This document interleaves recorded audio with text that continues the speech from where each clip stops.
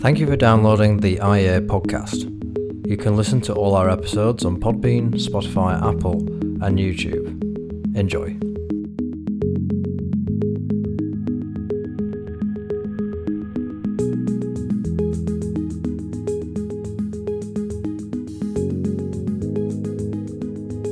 How much is current volatility in financial markets driven by fear or uncertainty about future developments rather than concrete economic news? Does the climate of opinion, the mood of emotion of the times affect the economy? And if so, by how much? I sat down to discuss this with Dr. Ali Kabiri, who is head of the Department of Economics and International Studies at the University of Buckingham. Dr. Kabiri recently co-authored a report for the academic journal, The Economic History Review, on the role of sentiment in the US economy, 1920 to 1934. The research explored how sentiment moved the economy at critical moments in the 1920s. He discussed the findings of this research in an IA blog post. Links to both pieces of the work are included in the show notes. Could you explain to our listeners what business sentiment is and how do we measure it? Thanks, Kieran. That's a very good question. I think over the past 15 years or so, we've had quite a lot of economic volatility crisis in 2008 with the great financial crisis, the Eurozone crisis in 2011, COVID, and now in a war situation. People are much more conscious of the change in perceptions about the future. There's a great deal of uncertainty. So these factors, I think, are becoming things that are more important. So when we look at business sentiment, it's focusing on those kind of ideas about perceptions of the future and human factors in decision making or perceptions about the future that we're trying to tap into, specifically in the business and financial communities. Now, I mentioned uncertainty around those crises, and uncertainty has become a big topic. People like Nick Bloom at Stanford has done a lot of great research on this. It's research that I would direct your listeners to. Looking at the aggregate level, so overall at the macroeconomic level, how much uncertainty there is. They use digitized newspapers for that macro kind of idea about uncertainty in the economy. And they also do micro level stuff, looking at business surveys. So individual businesses, if they write about what they're doing, and they can be asked, how do you feel about this? What level of confidence do you have about the future, and so on. So these types of variables, I guess, measuring uncertainty has become a big deal. What we do is focus more on the human emotion side of it. So we're trying to tap into the human emotions, not just the specific idea about uncertainty, because there's probably a lot more going on when people are making financial decisions to invest and so on. So this is work with David Tuckett at UCL, who runs the Center for the Study of Decision-Making Uncertainty, and they gather together psychologists and economists and computer scientists and try and look at emotions in various macro and micro settings. So we are looking at the macro setting when we're talking about business sentiment in general, and looking at decision making, what makes someone decide to do something based on their perception. If that kind of it's that kind of difference, that's what we're looking at. So we know that psychology is important in decision making. I mean, I've done a podcast on cognitive economics previously, which is very interesting. We are affected by the climate of opinion and a sense of emotion. But how important is business sentiment in economic outcomes, do you think? What our research is showing us is that potentially depending on the time period you're looking at, it can be very important. So economically meaningful and significant. So it's not something that can just be pushed to one side as a kind of a residual effect that doesn't really matter. At times, what we're seeing is it can matter quite a lot, and that can affect various different aspects of the economy at different times. We see it affect credit spreads. We see it affect stock markets. So yeah, there's definitely significance in the impacts on the economy from these movements in sentiment.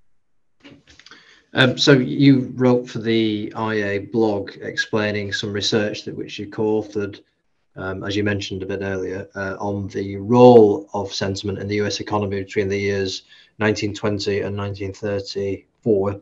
Can you explain the hypothesis you were testing in that research?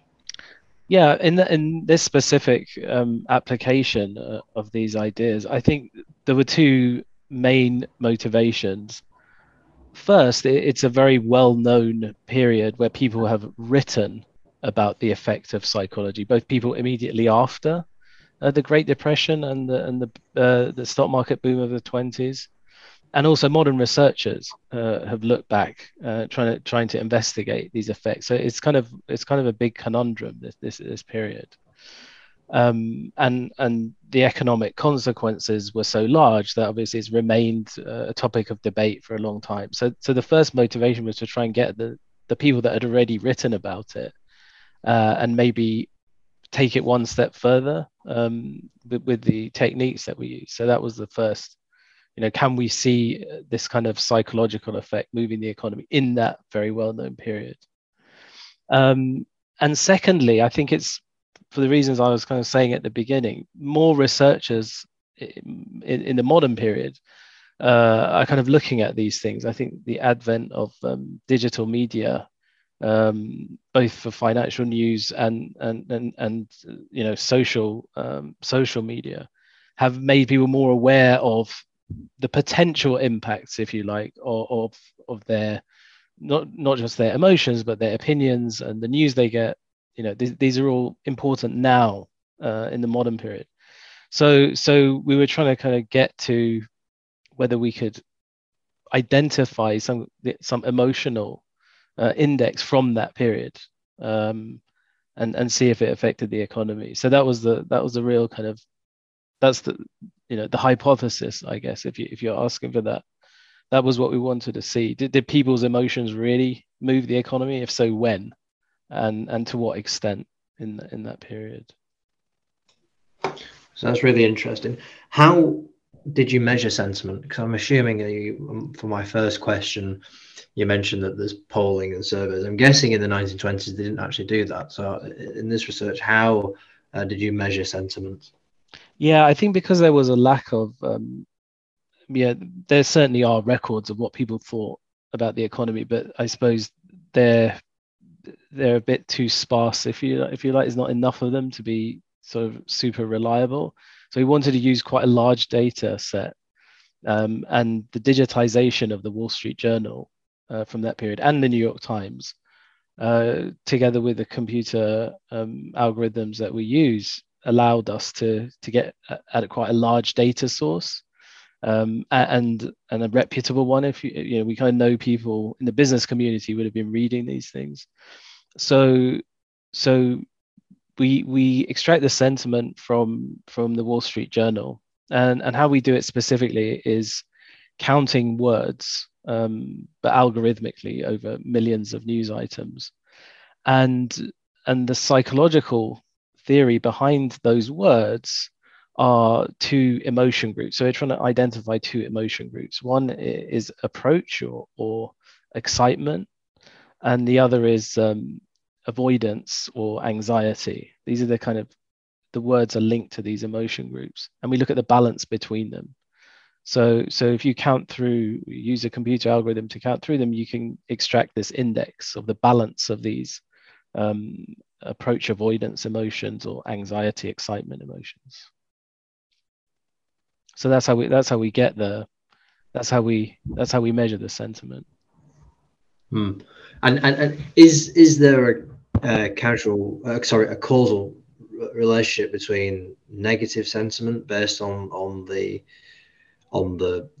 discourse that you've measured in the Wall Street Journal, and poor economic performance? Is there a link there? So as far as the empirical results go, we do find significant effects, economically and statistically robust, significant effects that say our index is kind of a precursor to economic movements, right? But causality is a very difficult thing to establish, and I'm certainly wouldn't say that. I wouldn't draw that from our conclusion. That's not to say that there couldn't be causality. It's to say that we are not going that far because of the limits of the data we have and the techniques we have.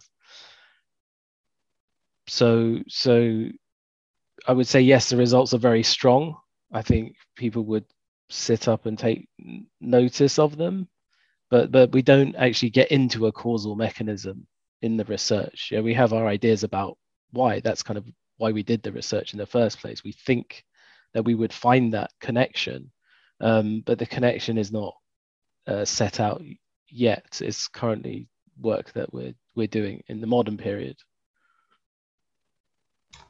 I just want to go a bit off script and maybe ask you, can you give a few examples of, I think from memory, it was 150th anniversary of the US Constitution, and there was a bit of a buzz in the air in the Wall Street Journal, and there was quite an optimistic outlook. Was that did that show in economic performance? Is that the sort of stuff you were trying to see and test if that was the case? Yeah, so I suppose one of the questions that people would naturally ask is, are you picking up sentiment that is kind of related to the economy anyway? So questions about which way the causality, if you like, or what's the direction of flow? Is the economy causing people to be happy, and is happiness moving the economy? These types of questions. The way we actually did the empirical investigation was to look at our sentiment index and then essentially strip out the effects of shocks to anything else we could realistically get our hands on, in terms of other things that could be moving other parts of the economy. So we have quite a full model, including credit spreads, inflation expectations, stock markets, the GDP, industrial output, lots of variables in there. And we try and isolate, and I think we have isolated the effect of our sentiment index when you take account of all the other shocks that are occurring.